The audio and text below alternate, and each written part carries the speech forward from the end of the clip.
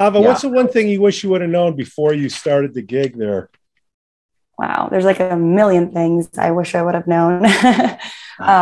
I would say, I think one thing for sure I wish I would have known earlier is just don't ever do an unpaid pilot. Like that's just like a no, I guess it's a no-brainer, but like for me, I was like, oh, they use it, like, Why? Why? Because if they're not willing to pay for a pilot, they're not going to use it, and you're not really solving a need. You need to solve a pain point, and you really have to understand what is pain, because making somebody's life even like 50% better is not going to really encourage anybody to change their behavior, especially when you're talking about B2B. Like my passion is econ, but it's like behavioral economics. Why do we make decisions? Why do we change our behavior? And asking someone to implement an entire technology at their organization, especially internships, which hit every single department, that's a big ask. You really need to solve a big problem. So understanding the difference between nice to haves and must haves, and never doing unpaid pilots. Oh my God. And I think you're differentiating, and I'd like to differentiate between like product-led growth companies that offer free trials and sort of a freemium model. That's something different. Your product requires a lot of onboarding, a lot of implementation potentially. I couldn't agree more. And especially Ava, and you and I talked about this last year, selling to HR, they oftentimes, as you have identified, they have very little budget, and they can say no to everything, but they really can't say yes unless it's free. And then when you go to sell them at the end of the trial, how did it work? I don't know. We didn't really use it, or I don't really have the budget for it, or what have you. Amen to you. No free pilots. I will say the second thing that I wish I had also learned earlier is Ellen Zhang, our head of marketing. She brought on all account-based marketing. So we don't even do any cold outreach. Every single thing we do is very tactical, with like a lot of research and like 20 touch points. And we map out the entire account at an org and decide who our sponsor level decision maker is. So I know who to ask before I even go out for an account. So I think that would be the second thing I would really wish I knew earlier, and encourage anyone who's doing B2B, make sure you have the whole account mapped, and everybody is, the marketing team and the sales team are working hand in hand to make that happen. Yeah, but what was the learning lesson? What did you feel previously that brought you to that learning lesson? Oh, well, you get to, so we say champion level, sponsor level, decision maker, everything's getting shut down at the champion level. And I'm building product that serves the champion level and not the sponsor level decision maker. So the whole vision of the company is falling short here. And I'm not taking any of those insights to customer success, any of those insights to product, because I haven't mapped out the full account. And I'm not closing any deals. So I think that's, all the pain points I felt. And now we're making a lot of changes.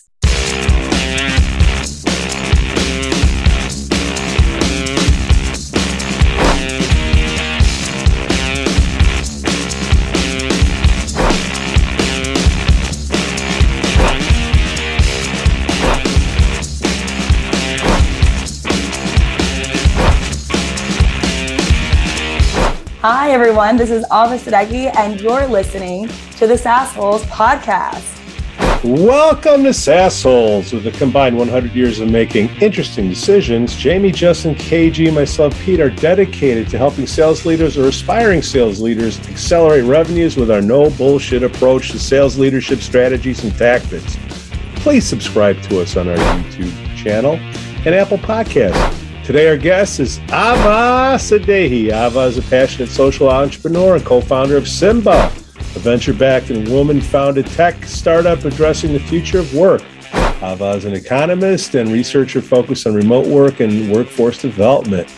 Prior to launching Symba, Ava worked at the U.S. Department of State and the Human Rights Bureau and completed a civil rights fellowship with Congressman John Lewis of Atlanta.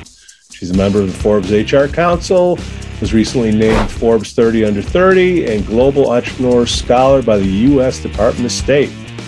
But before we get to Ava, we got some Patreon love to dish out. We'd like to thank our business supporters.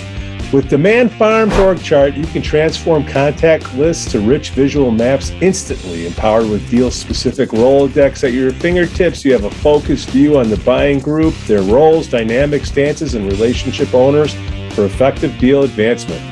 Request a demo now at demandfarm.com. Ask for Iron Man. Hey, Winalytics Masterclass. Your challenge is that most training and enablement is stuck in an old product-driven model. The even bigger challenge is changing the product-driven mindset. Your solution is the Revenue Acceleration Playbook Masterclass.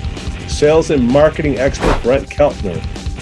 Request a free 60-minute growth consultation at Winalytics.com. Ask for Brent and say Jamie sent you.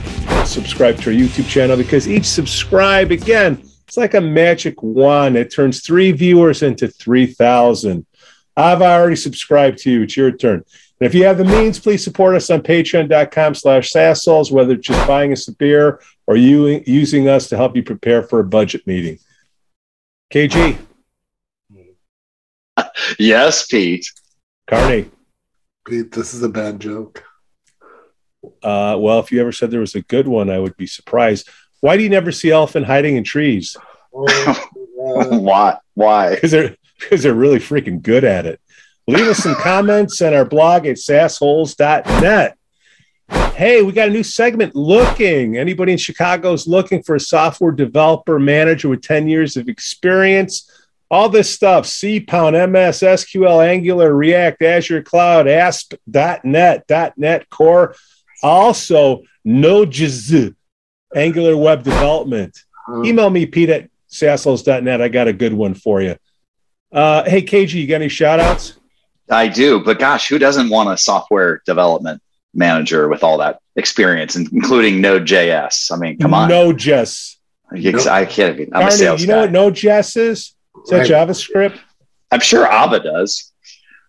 Could Of course be she does. no JavaScript. Maybe that's what it stands for. I've never. Yeah, salespeople. I don't know. I got a shout out.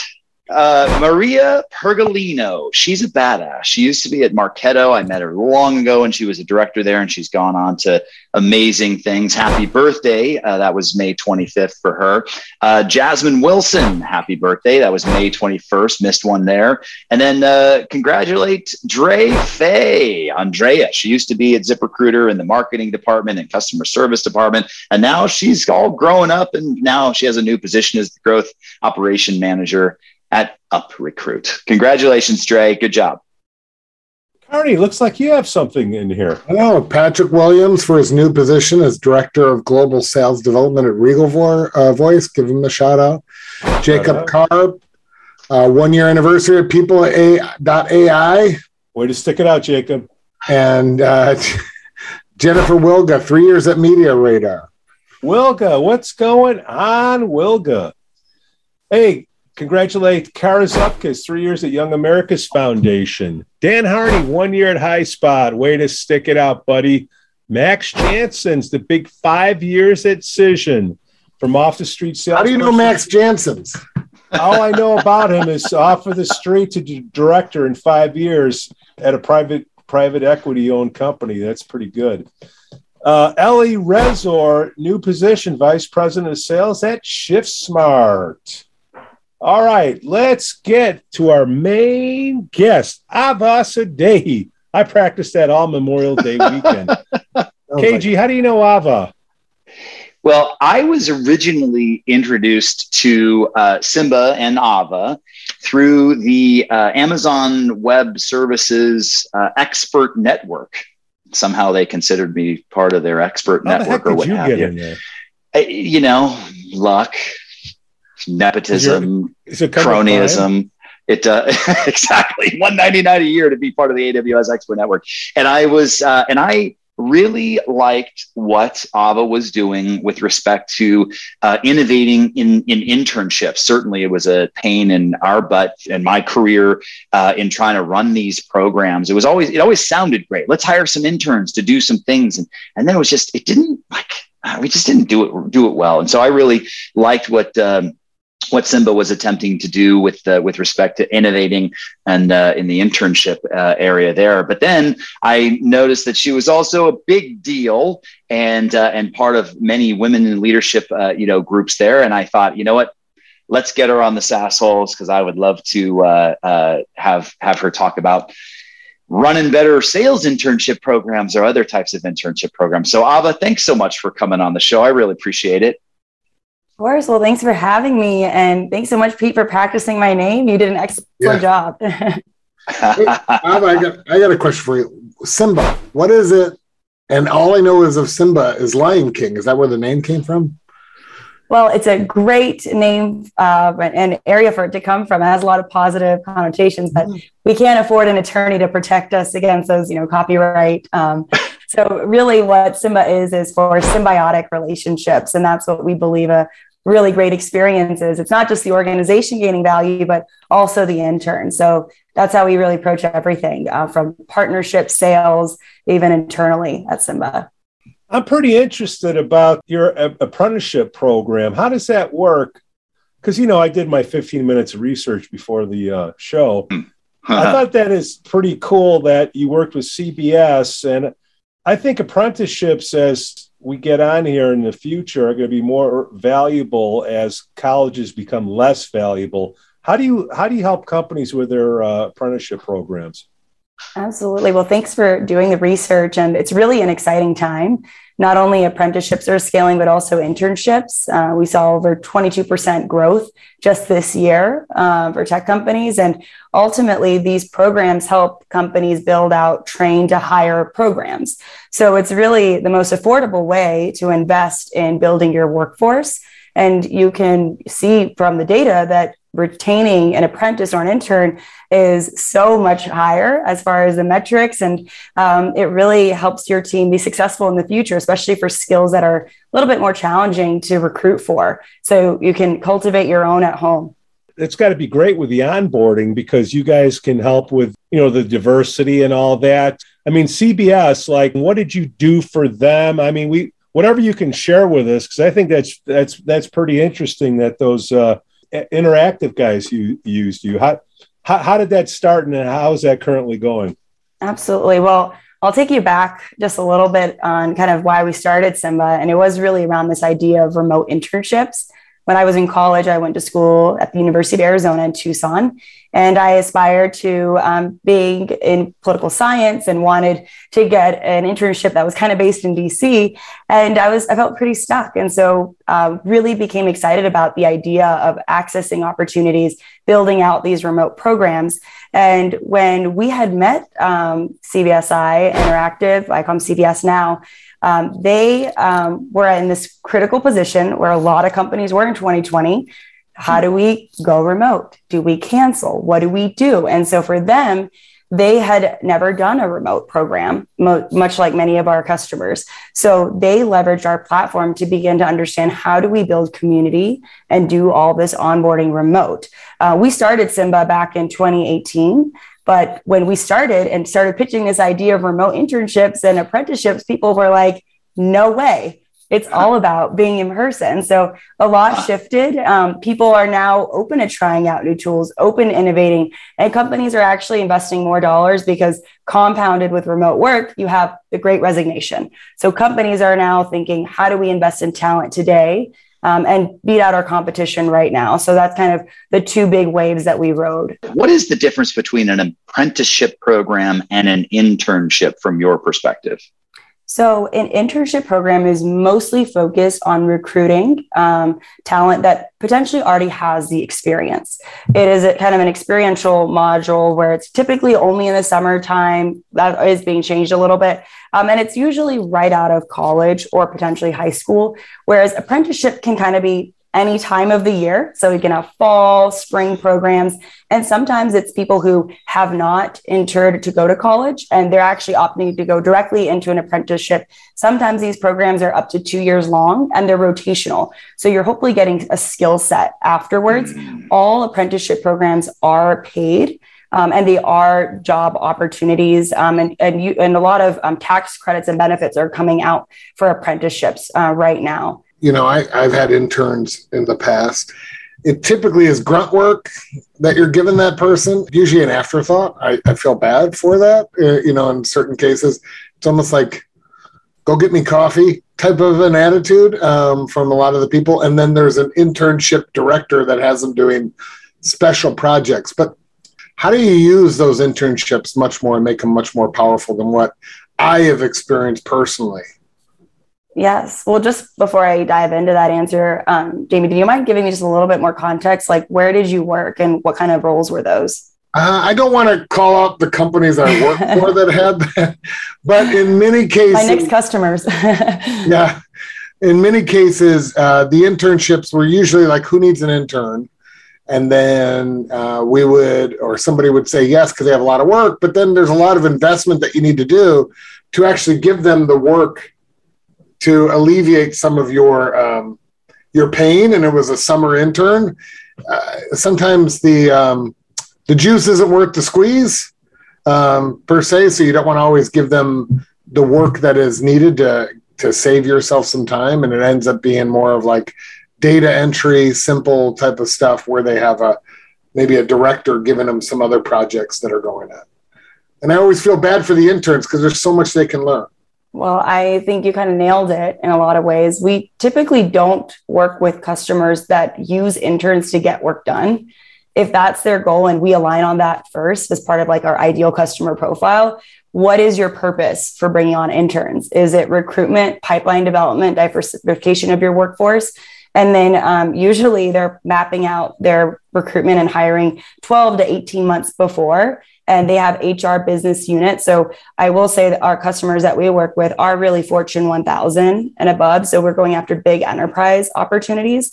And I typically share with those types of companies who are, getting interns to work for them or trying to get them to work in certain ways that, oftentimes it might be much more affordable for you to go hire a contractor who has that skill set, because an intern is a long-term investment. It's like putting your money in something that you'll take out in like 10 to 20 years. It's not these stocks that are like up and down exciting. That's how I think of interns. So I think there's an opportunity to educate those companies like, hey, this isn't the right path for you. It's not about how do we get more, juice out of that squeeze. It's actually, hey, maybe that's not the right type of, juice. Go for contractor, other type of workforce to support your needs. Don't think of an intern as a contract help, but think of them as an asset that might be 12 months down the road when you need to hire, you're actually courting them at that point, right? Rather than, I need a stopgap, cheap help, cheap labor. That's not how you should be using an intern. Interesting. Yeah, exactly. Yeah. And it's a whole mind shift. Like, I think it's a big change that we're seeing, because I'll say one of our challenges has been educating sponsor level buyers on why this is so important. We're like trying to share with them, like, you're investing X millions of dollars on these programs and you're using spreadsheets. Some of our customers that have over 10,000 interns were using, I kid you not, spreadsheets to run these programs. And I asked them, like, what are you doing? Like, how are you tracking your ROI? And so we have had to spend a lot of time educating before we even get to some of the sales process. Under what conditions are the summer sales internships programs good? And under what conditions are those summer sales internships poor? What exists on both sides there? I think there's like a myriad of like reasons that they're good and they're bad. I mean, a program actually has so many amount of touch points, but the number one thing, if they're good, is like, do you have an established process? And I don't even think that goes for just interns. I think that goes for anyone you hire to your workforce. Like, do you have an organized process of what they need to accomplish, what their goals are? And I think for interns, especially, an environment that cultivates their success and growth. So if they do need resources, because keep in mind, these interns are entering the workforce for the very first time, right? They might be learning things from scratch, whereas sometimes maybe another hire, you expect them to kind of know things before they come in and leverage your previous experience. So in order to make it very successful, you have to have everything documented. It has to be a process. And, that amplifies when you're in a remote or hybrid setting. It has to be like 10x more documented and supported. So I'd say those are really, really important. And then iterate, because what is good for one company's sales program might not be good for another. So doing surveys and just getting feedback and then figuring it out each program so you make it better. If you're an early stage company and still just figuring things out, and you think to yourself, let's hire some interns to help us figure things out, that is an awful use of interns, if I'm hearing you correctly. That's correct. I mean, and why? Unless, your team is like, I would say if you're early stage, really, you shouldn't. But if your team is using interns as a growth hacking model, because I do know some really big startups that have been able to very successfully use interns and create like ambassador programs. If that's like your consumer type of product that could leverage interns and building an ambassador program, that could be a great use. But then again, usually that's not an early stage startup. I'm talking at least like a late stage Series A to Series B should start that conversation. But before, you're still figuring out what your product is, your market is, and you really need to hire the right people with the right skills. And that's something I keep learning time and time again as a founder. I need to bring on the right people with the right skills because I don't have the resources to get people up to speed. What's an ambassador program? Yes. So Bumble is one example. They went to every campus and they just went like rapid fire, and they like gave out a bunch of swag, and they built a program with interns and ambassadors, basically young college students, giving them goodies and free things based off of the number of people they could recruit to the app. So that's kind of one kind of concept. Because a lot of internship programs are also about employer branding, getting a really good brand around your company. Oh, so you're saying ambassador program more like a marketing to the college kids, right? Or not yes, but some companies frame it as an internship. And then Billy Bumble is one that has done that, where they built a really robust program, and they have a lot of interns who are part of that as ambassadors. So it's kind of like hand in hand. How do you not on board, but you got to get to the college kids, right? Like, do you go on campuses to market yourself, or what schools do you go after? Who you pretty tight with? I'm glad that you asked this, Pete. And typically when people think of internships, they assume that we do recruiting or we are some sort of matchmaking marketplace. But we actually are a fully kind of end-to-end system, and we sell only to the enterprise, to the talent acquisition leader, and they onboard our platform and they manage everything through the system, and they bring on their own candidates through their own platforms. That is, I think, why we've been so successful, because we're one of the first and we're competing with Excel. The other element that you mentioned about going to university campuses, building that out, that's Handshake, that's Ripple Match, that's, bigger players that are already in that realm, like Untapped, and we partner with those orgs. But we have stayed very, very laser focused, and we're starting off with internships and growing from that market. What are some of the recommended things that a company can do, the Fortune 1000? They use your service and they bring on these interns. How do you convert them to full-time employees? So there's a lot of touch points through their journey on Symba. So first, when they get an offer, typically these offers happen in the fall, but they don't get onboarded until the summertime.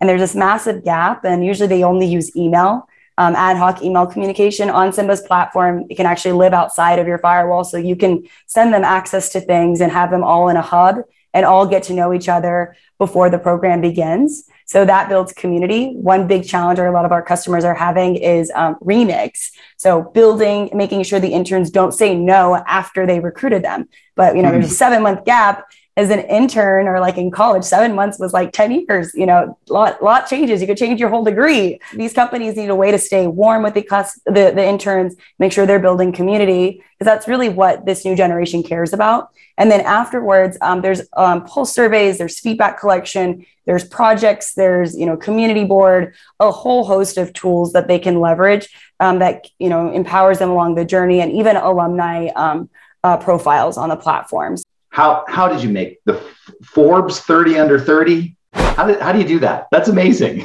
Well, honestly, I have no idea how you do it. What did it cost? You don't pay anything.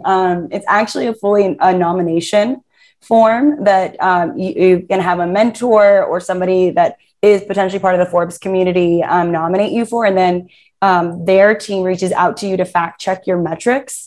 And based off of, when we got it was back in 2020, we didn't pay anything, but the world is changing, and I know that sometimes there's a lot of money being attached to things. So I still think it's a free. Who nominated you? Just out of curiosity, you probably have suspicions, right? Yes. So we have your PR team. Well, now we have a PR team, but before we didn't. Actually, the time when we were Forbes 30 under 30, we weren't even paying ourselves anything, and we had I think this was before we even got in through Techstars. So we hadn't even raised venture capital at that point. But we have a few different mentors, one being Steve Cadigan, who's the first CHRO at LinkedIn, and a few other different mentors and investors in the space too, who I think were very, very supportive of our application. But I'd say it is a sprinkle of luck. And as two women of color in the enterprise technology list, I think there's a lot of room for growth on that list too. What's the next step for you guys? Who do you think would buy you guys? I think there's a great opportunity for Workday to potentially get excited about what we're building. I think we've hacked a way of getting our users to log in 6 times a day and love the experience. And wow. We have been very, very, very simple and easy to use, which I think is very refreshing when it comes to many of our customers who struggle with many of their HRIS, ATS, all these different platforms. So I think that could be an exciting opportunity for us, but we'll see. I think there's a really big opportunity as this market is growing. Like I shared, internships just in the last year grew by 22%. A lot of times investors overlook this market, which the ones who don't, who are our investors, are going to be very, very happy. How is the impending tech sector layoffs and stuff like that? How is that going to impact internships? So I think that's still, yet to be determined. That's something that we're asking ourselves. But when we look at just the tech spend or just the spend on HR platforms too, we think that is, growing. And we're also, as far as our go-to market, thinking, well, maybe we move a little bit away from the tech space. Even though those tech internships have boomed, some of our biggest customers are in the biotech space or e-commerce and some other spaces. So I think that could be a way that we migrate and kind of open up into different market opportunities. How many employees are over there? At Simba, 22. Yeah, 22. And 2 interns. We have 2 interns. I was going to say, how many interns? Do you eat your own dog food? How many interns do you have? We have 2 interns, and we paid our interns before we paid ourselves. So, okay, good, yes. Good. Duly noted. Do you have anybody responsible for success yet? I know you only have 22, but at your level, how do you make sure that you say they're logging in 6 times a day? What if they're only logging in 2? Who's going to notice that? We have product and customer success who work really close together. We actually brought on a head of CS, Izzy, who's brilliant on our team. I would say when we were around employee 10, because with enterprise accounts, you cannot afford to not have the best support. They expect the best. And so we learned pretty early on that's where we actually rather go, investing a lot of our resources. And we've been signing 3-year contracts. So I think that is definitely paying off. And we really, really care about alignment. So yes, CS would care, but product would also care. And for me, whenever I go in for renewals, I pull all that data and have them present it to me. So I go in prepared to present because, we're a young team and we're presenting to and doing enterprise sales opportunities. We get a lot of young companies that listen to us. When did you start saying, oh man, we better get somebody on success? Wait a minute, we're getting too many clients, too many transactions. When do you say, all right, we need somebody to do this? What was it for you? Well, it felt like that was our Achilles heel, was what we called it. We said everything else feels really strong. And we don't feel like we have a pulse on what's happening, because for us, it's, the account manager or the account leader that we work with. And then there's the decision maker who doesn't really live in the product. And then there's thousands of users on top of that we have no communication with. So I think that was the point when we hit about 1,000 users on the platform and we were we don't have a pulse or a read anymore. And we said, we gotta change that. So right now we have 2 amazing leaders supporting our CS and automated a lot of workflows. All eyes are on the BLS and the reports and the macro trends and stuff like that. How does that impact internships, macro trends and unemployment being down or internships up, or is it pretty much not correlated to the unemployment numbers and things of that nature? That's an amazing question, because I think in the past we saw a massive correlation when everyone didn't know what was happening to the market. On top of, they might have not known how to go remote. They were like, we don't know if we're going to be giving out full-time offers. So it's easier for us just to cut this program. And we have seen a lot of teams, when things get rough, internships might be the first thing to go, but that is changing. I shared that internships are up by over 20%. And there's a lot of unique strategic initiatives out there, 5-year plans and investment in internship programs. And also a lot more hiring that we're seeing. Typically, it was like a team of 1 to 3. Some of our customers have 9 leaders who interface with our product and manage it now as like intern program managers and leaders. So we're seeing a displacement and a different perspective because I do think in addition to the Great Resignation and a lot of changes in the remote culture, there's a bigger push for DE&I efforts. And the number one pipeline of DE&I is internship and early pipeline programs, because you can open access and diversify the opportunities very, very early on. And it's also the strongest retention tool they have for diverse employees in their workforce. So I think that's another major factor, putting a lot of dollars, because now we're having a chief diversity officer. That wasn't a thing before. There's a lot more spend. There's actually a budget we can pull from, because I'll tell you, there was not a line item for an internship management software before. So when I create these proposals, I get very creative. I ask, where can we pull budget from? Which teams have more funding? What I experienced selling to HR with companies like General Motors was that they would all talk about how data-driven they are and motivated they are by the metrics and all that kind of stuff. But when it ultimately came down to it, they didn't have it, they didn't value it, they didn't do it. And so retention rates with these customers was awful, because they would say, we're data driven. And then we would get down the line and into an engagement and we would say, so how does this metric look? And they're like, well, I don't know. It feels like it's not working or it feels like it's working one way or the other. And yet they weren't. And so my question to you is, you're selling to these same, Fortune 1000 type of, HR leaders. What are the metrics for success? And what are the challenges that you see with these HR leaders that are typically not data-driven, but say that they are? So I resonate with you so much when you're saying these things. I feel like that has been one of the bigger challenges. But being in this space for now 4 years, we are seeing some major shifts, because this is not just an HR issue anymore.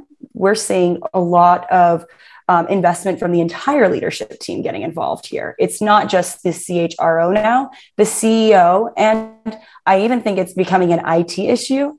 I think that there's an opportunity for us to even play into that budget, especially with contingent workforce and the evolution beyond internships being in that space.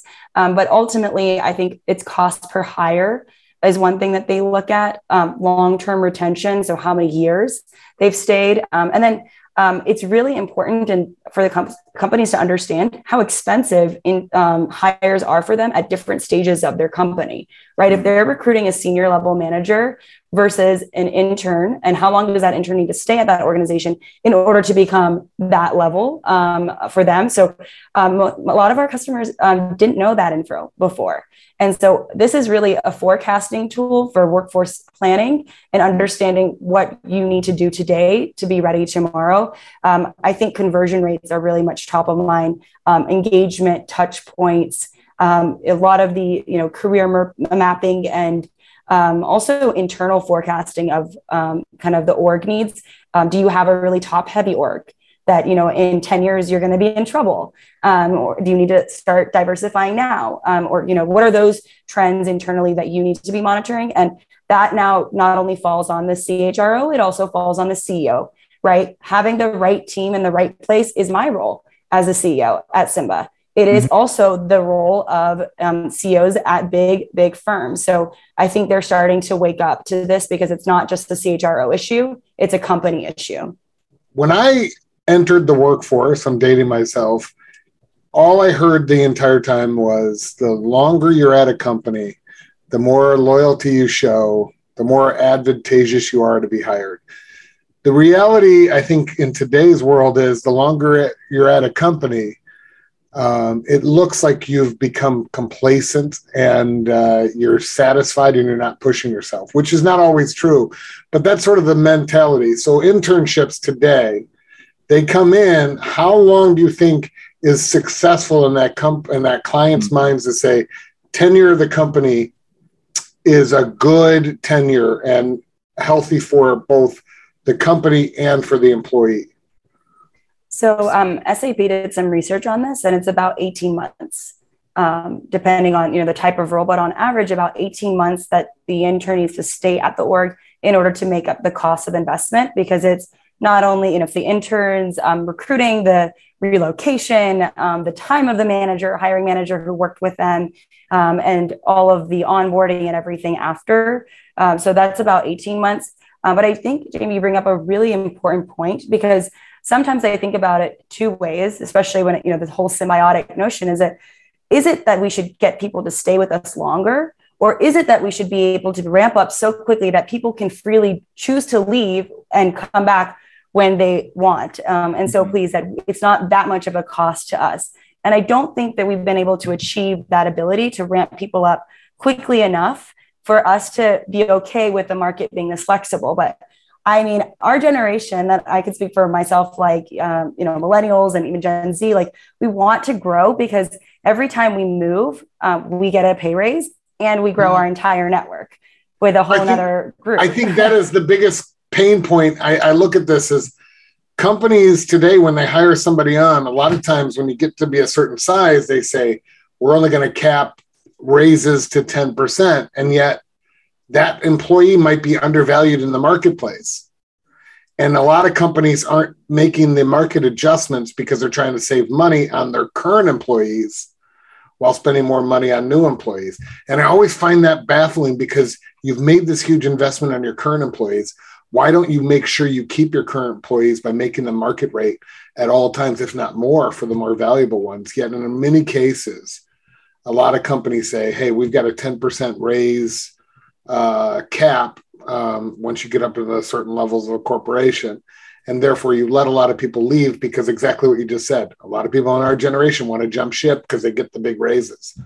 Yeah. I always find that fascinating. How do you think companies, are you working with companies on trying to change that mind shift, or is that so far foreign that it's just, people are just going to assume people are leaving in 18 months? That's crazy. Well, not that they're leaving in 18 months. So if I understood your question correctly, it was, how long do they need to stay there in order for it to make sense? Yeah. So 18 months is like that stage. After that, anything else is like they're winning and gaining more and more value, especially for the roles that are more in like the engineering and the tech side of things, because visas have become very challenging and other aspects.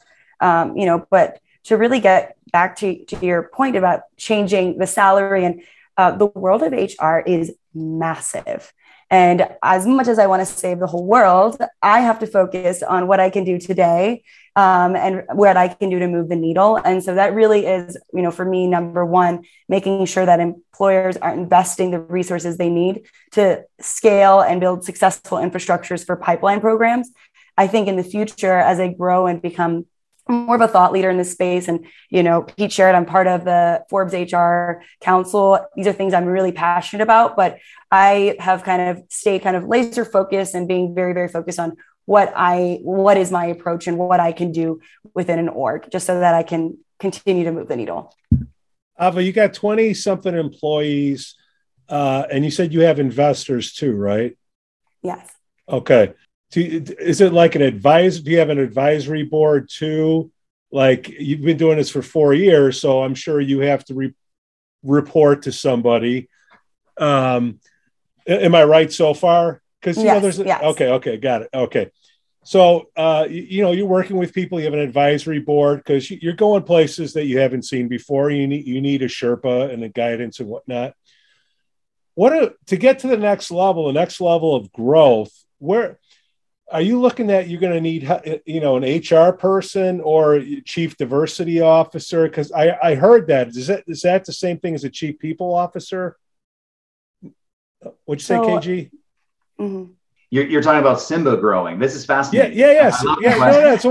Well, she's at 20 something because you know, once she gets 50 and 100 employees, you know, right now you guys are a rah culture. And as you get bigger, you know, Ava's and her partners help build this thing. But as you add more people and scale, when the investors say, okay, we'll give you more money to grow, you got to hold on to that culture. And part of that is, you know, you need the HR person, you're going to need a legal person. What are you looking at to next for your next level of growth?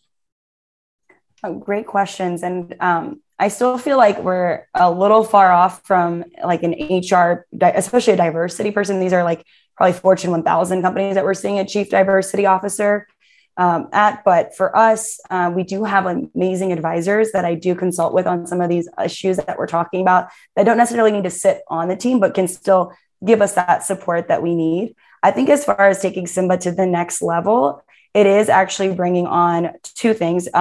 Sales leaders who have HR experience and background and are a little more senior, a lot more senior than me. And then PMs who also have experience with tools like Workday, like Greenhouse, that can also really help us understand where to next beyond this scope, because internships have been such a powerful way to enter this market where everything is saturated and they're bombarded with emails. Internship program leaders are eager and ready and excited to see a new innovation in the space. Now that where our foot is in the door, we've signed multi-year contracts. How do we creep into other segments? And I think that is both a sales and a product kind of investment on our front. So would you get a head of HR person first, or would you get a head of sales person first? Head of sales. Yeah, revenue, man, revenue. Well, that's what I'm saying. But then when is that fancy? Okay, you get a salesperson, but when do you get that fancy title? They turn in chief revenue officer. Are you looking at that, Ava, or do you already have one? Well, I feel like there's a role that I play as a CEO, as chief revenue officer until I get there. Like I should be able to have such a strong grasp on it before bringing on somebody else. Otherwise, we're not doing it right. So I think that's kind of my approach. But I think we really need to double down on sales, especially with like everybody. Like, I mean, we don't know what the market's going to look like. So I really want to sign 3-year contracts as much as possible. And then, you know, the other things, not that they follow or that they're an afterthought, but, you know, I think that if you do a really good job at recruiting, you know, in the front end, if you make your process rigorous, if you have a culture check and you do really great references and you pull from the right people, then I don't think you have to do a Band-Aid solution afterwards about hiring an HR person, because at that point it's too late. So that's kind of my perspective on it. I love your focus, Ava. You know, you're like Fortune 1000. And while there may be a Fortune, 5,000 company out there, for you, you got limited resources and you can't boil the ocean. And like you said, you want to save the world, but you got to focus on the things that you can change today. And I love that focus. I also love the fact that you are taking responsibility as the CEO for not abdicating that sales process. A lot of founders like yourself make that mistake. And it's one of the things I coach my CEOs on all the time. You better go sell this thing yourself. And then you better build the process yourself. And then you bring on a head of sales that you've delegated a process to, that you know what's going on. Otherwise, you know what you're going to get? You're going to get the sales leader that you hire that's going to wave their hands and say a bunch of things, and it's going to sound fantastic, and it's going to fail because you won't know what's going on. So I applaud you for recognizing that you've got to be that chief sales officer or chief revenue officer. And I would actually even say to you, how many salespeople do you have right now, by the way? We only have 2. So we're very lean. Yeah. You don't need that level. You maybe get a director that's gotten filthy dirty in human resources previously and selling ATS or what have you, that has been like part of a startup that knows what that's like. For God's sakes, don't go hire somebody from Workday that like worked in a big company. Work with somebody that's gritty, that maybe, that's sold to Fortune 1000s at a startup that knows how filthy it is. So do you want to tell us about some of the insights that you're capturing on your platform that really entices people to come back 6 times a day in your previous conversations? Absolutely. So for managers and talent leaders, it's our dashboards and the insights that they can absolutely capture. They can download these and share them with their leadership in real time. Ultimately, what we say is that we're making heroes at Symba and sharing with the entire company and the CEO what the power of these pipeline programs are. So it's not this CSR strategy. Really, you have dashboards and insights on who's converting and why, and how the program is very, very successful. So I think that's ultimately a game changer in the whole HR space, is like, how do we really capture data and make decisions off of that and invest more in the things that are working and, pull those levers. So that's something we're really excited about. We're working on integrations with Workday and a few other tools that our customers are using so that it can really capture everything all in one place. Here's a PSA. Companies out there that are not using data, and not anecdotal data, but actual data to make decisions, you're not going to be around 10 years from now, maybe even 5 years from now, maybe even 2 years. If you're not doing it, you suck. Yeah. But I've been at companies where they use anecdotal data to make all the decisions, and guess what? They fail miserably. Nothing is free. Ava Sadehi, what's the best way for a company to learn more about you and get a demo? They can check us out at symba.io, which is SYMBA.io. And right there, they can easily schedule a demo, and our team would be super excited to share what we can do with them. Okay, fantastic. We'll have everything in the podcast notes. Again, Ava, thank you so much for coming on the show. Thank you. Wonderful. Thank you for having me. This was fun. On behalf of Jamie, Justin, KG, and myself, Pete, we thank you for listening. And if you like what you heard today, please like and subscribe to our YouTube channel. Each new subscriber is like a magic wand that turns 3 viewers into 3,000. Hey, we got a Chicago guy, software, could be gal too, I don't know. Software developer manager, 10 years experience, C++, MS, SQL, Angular, React, Azure, Cloud, ASP.NET, .NET Core, Node.js, Angular web development. Email Pete at sassholes.net. Who knows? Maybe Symba needs one of them people. And again, thank you for our Patreon supporters for supporting our content. It's a real ego boost. With Demand Farm org chart, you can transform contact lists to rich visual maps instantly. Empowered with deal-specific Rolodex at your fingertips. You have a focus view on your buying group, their roles, dynamic stances, and relationship owners for effective deal advancement. Request a demo now at demandfarm.com. Ask for Iron Man.